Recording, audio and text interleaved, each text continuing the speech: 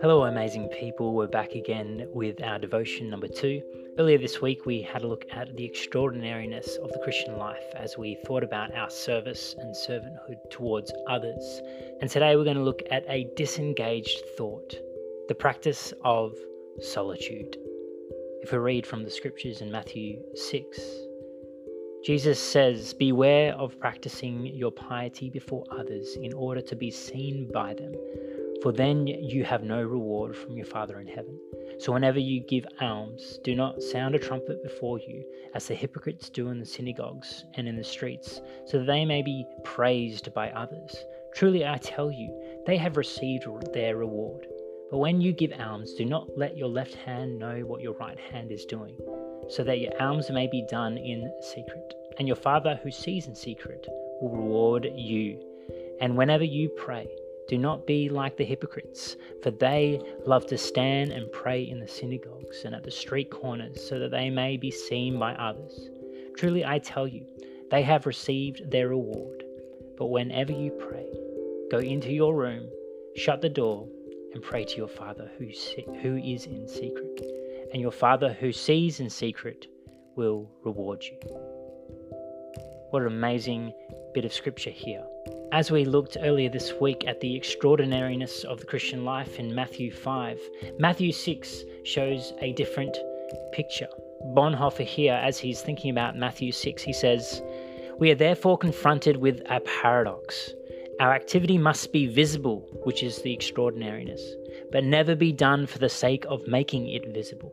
Let your light so shine before men," Matthew 5:16, "and yet take care that you hide it."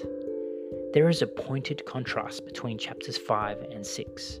That which is visible must also be hidden.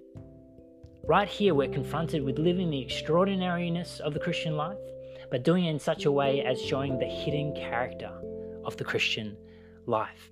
That we're not just called to go out and trumpet our good deeds, but we're called to do it in such a way as to show the hidden character, the righteousness of God through us. This brings us to our thoughts for today of solitude. That we are called to disengage from this world, to engage in the things of God. And our call to disengage is to get away in solitude, to have moments in our day, to have moments in our week where we're setting ourselves aside from the busyness and the blur of life to allow Jesus to speak to us, to allow us to be in his presence. And Jesus so often showed this for us. He so often would get away from the crowds and just be with the Father, be in his presence, drawing from his good grace. And that is our call for us, that we would be found in his presence. It's so easy to get caught up in all that's going on. It's so easy to get distracted by our social media. It's so easy to get distracted by the things that we have to get done and forget and neglect to actually be in God's presence. My encouragement for us today is to consider how we are making space for solitude, to get away from the busyness and the things that are going on in life at the moment, and to give space for God. And so can I encourage you maybe today, this week, to set some time, 30 minutes, 15 minutes, to allow some space to get away from everything and to just be with God.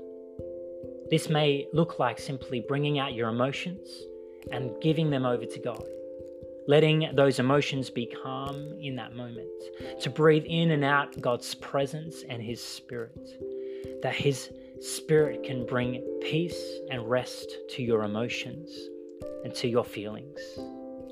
And then moving from that moment of God bringing rest to allow yourself to cast your thoughts to him, to just almost like throw your thoughts at God, that you would allow him to bring rest into your thoughts, giving them over to him, allowing him control of your thoughts, allowing him control of the situation that is at hand. And then pray in that moment. Pray that God would just bring that rest and his presence. Pray that God would be so near to you in that moment. Pray that his presence would fill your day, fill your week, fill all of your life, that his presence would be with us where we go, and where with the people that we interact with. So take a moment today to allow solitude to be a practice in our life that is important and a priority for us, particularly at this time. So Jesus, we come to you right now. We silence our thoughts and our emotions, and we let you speak to us. We are not in control. We don't have all the answers, but we need you, Holy Spirit, to bring that rest and that peace and then guide us. Help us, God. We desperately need your guidance and your wisdom through all areas of our lives.